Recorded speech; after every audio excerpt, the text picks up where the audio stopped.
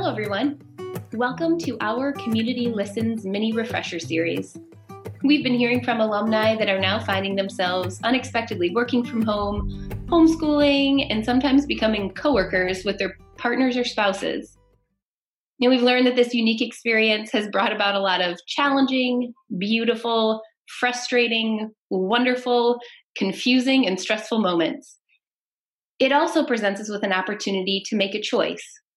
What kind of message do we want to be sending in our homes right now?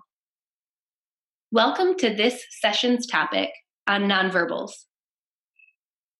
Let's be honest, our emotions can be running a little on the high side right now.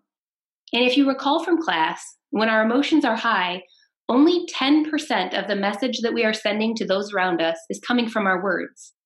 10%, that's not much. 40% comes from our tone, which is where our emotions and attitudes show through.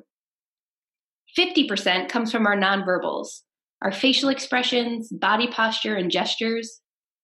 That means that combined, 90% of our message is coming from our tone and our nonverbals.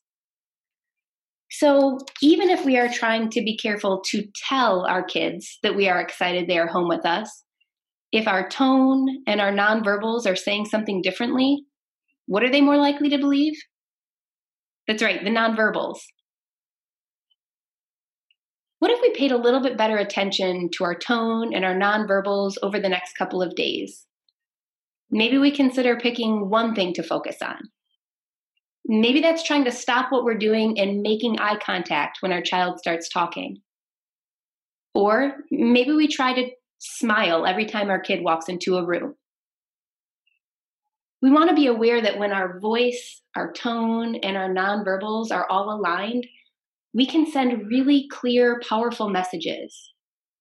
But when they're not aligned, we can come across as being really disingenuous, and that can erode trust. If my husband asks me if I'm okay, and I say I'm fine, when my tone and nonverbals are saying otherwise, that's really disingenuous. I want to practice checking in with myself to see if I'm aligned or not. So maybe the next time we find ourselves throwing out the default I'm fine, while making darn sure that people around us know by our actions and our tone that how I really feel, maybe we consider trying to take a pause in that moment, then going back and saying something like, you know what, I should not have said that.